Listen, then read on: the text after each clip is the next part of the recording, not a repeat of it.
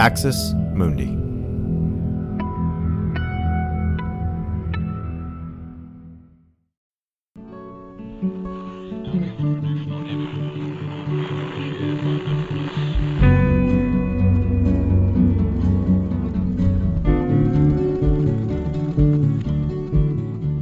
Welcome to Straight White American Jesus. My name is Brad Onishi, faculty of religion, Skidmore College.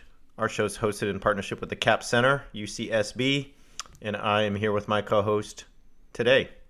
I'm Dan Miller, Associate Professor of Religion and Social Thought at Landmark College. I feel like we say this every week, Brad, about how sort of tired and run down we are, but I know we are and everybody else is, so thank you for being here, and thank you to everybody, whatever you're doing, as you take the time to listen. You know, I am feeling pretty run down, but last night I really felt alive because Al Mohler of the Southern Baptist Theological Seminary decided to come at me on Twitter. So nothing will make you feel more alive than having a Twitter spat with Al Mohler. So I highly recommend it, Dan. It was Al Mohler has been the object of my love and affection since I was an undergraduate in college. I have nothing but love and respect and admiration for Al Mohler. So if, in case anybody out there misses the heavy layer of sarcasm, please know that Al Mohler has been one of like the banes of my kind of intellectual existence for over 20 years now. Yeah. We may have to do a whole sort of hagiography of that whole process for you and what that means. Anyway, we'll think about it. But let's talk about some things for today. So we want to talk about... is Christian nationalism really that bad? We're going to talk about that. We're going to talk about voting in Georgia and how that is an extension of the big lie and falls in line with patterns in American history. Talk about some comically bad arguments against D.C. statehood, and wrap up with reasons for hope. So that's what's on the agenda.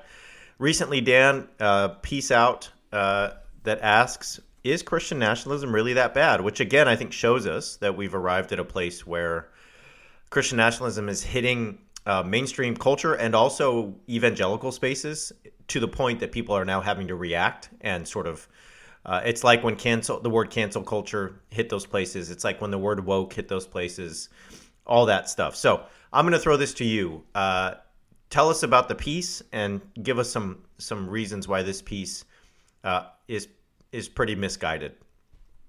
Yeah, so it's interesting. I think you and I were talking about this the other day, not on the podcast, but separately. That we started this, 2 or 3 years ago. Started talking about this, and that language of Christian nationalism kind of hadn't gotten sort of the mainstream attention yet. I know in my own work, I was still sort of reaching for that. I hadn't fully sort of conceptualized that, and it has sort of taken off. So it's sort of from both a professional or, if you like academic analytics side, it's become a thing. But you're right, it's making its way into the mainstream, and we've talked about this a couple times, right, with different people. But so this was a piece by a guy named Russ Vaught. It was an opinion piece. I want to be clear, it's his opinion. It wasn't the official reporting in Newsweek earlier this week, called "Is There Anything Actually Wrong with Christian Nationalism?" Christian nationalism in quotes.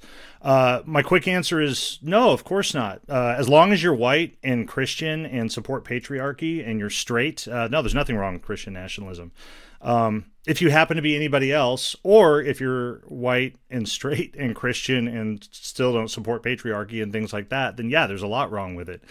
I could go all day on this thing. It was a really frustrating thing to read, but I want to highlight just a couple things. So I'm going to quote from it here for a minute, and he makes some statements here. He says, this is how he describes language of Christian nationalism. He says, an academic, often from a theologically liberal persuasion, paints a caricature of Christian nationalism that is clearly outside the lines of Orthodox Christianity. Celebrity pastors and writers then point to that distorted definition, label any related viewpoints as heresy, and call for all evangelicals to practice discernment or repent of compromising political idolatry. They point to inappropriate but mostly anomalous displays of Christian symbolism in political settings. Few pause long enough to consider what millions of Christians might actually mean when they say that America is a, quote, Christian nation, or champion viewpoints that accord with traditional nationalist principles. Thanks for listening to this free preview of our Swag episode. In order to get access to the full episode and so much more, become a Straight White American Jesus premium subscriber by clicking the link in the show notes. It'll take you like 2 clicks, I promise. In addition to getting access to this episode, you'll have access to the entire Swag archive, over 550 episodes. You'll also get an extra episode every month, ad-free listening, Discord access, and so much more.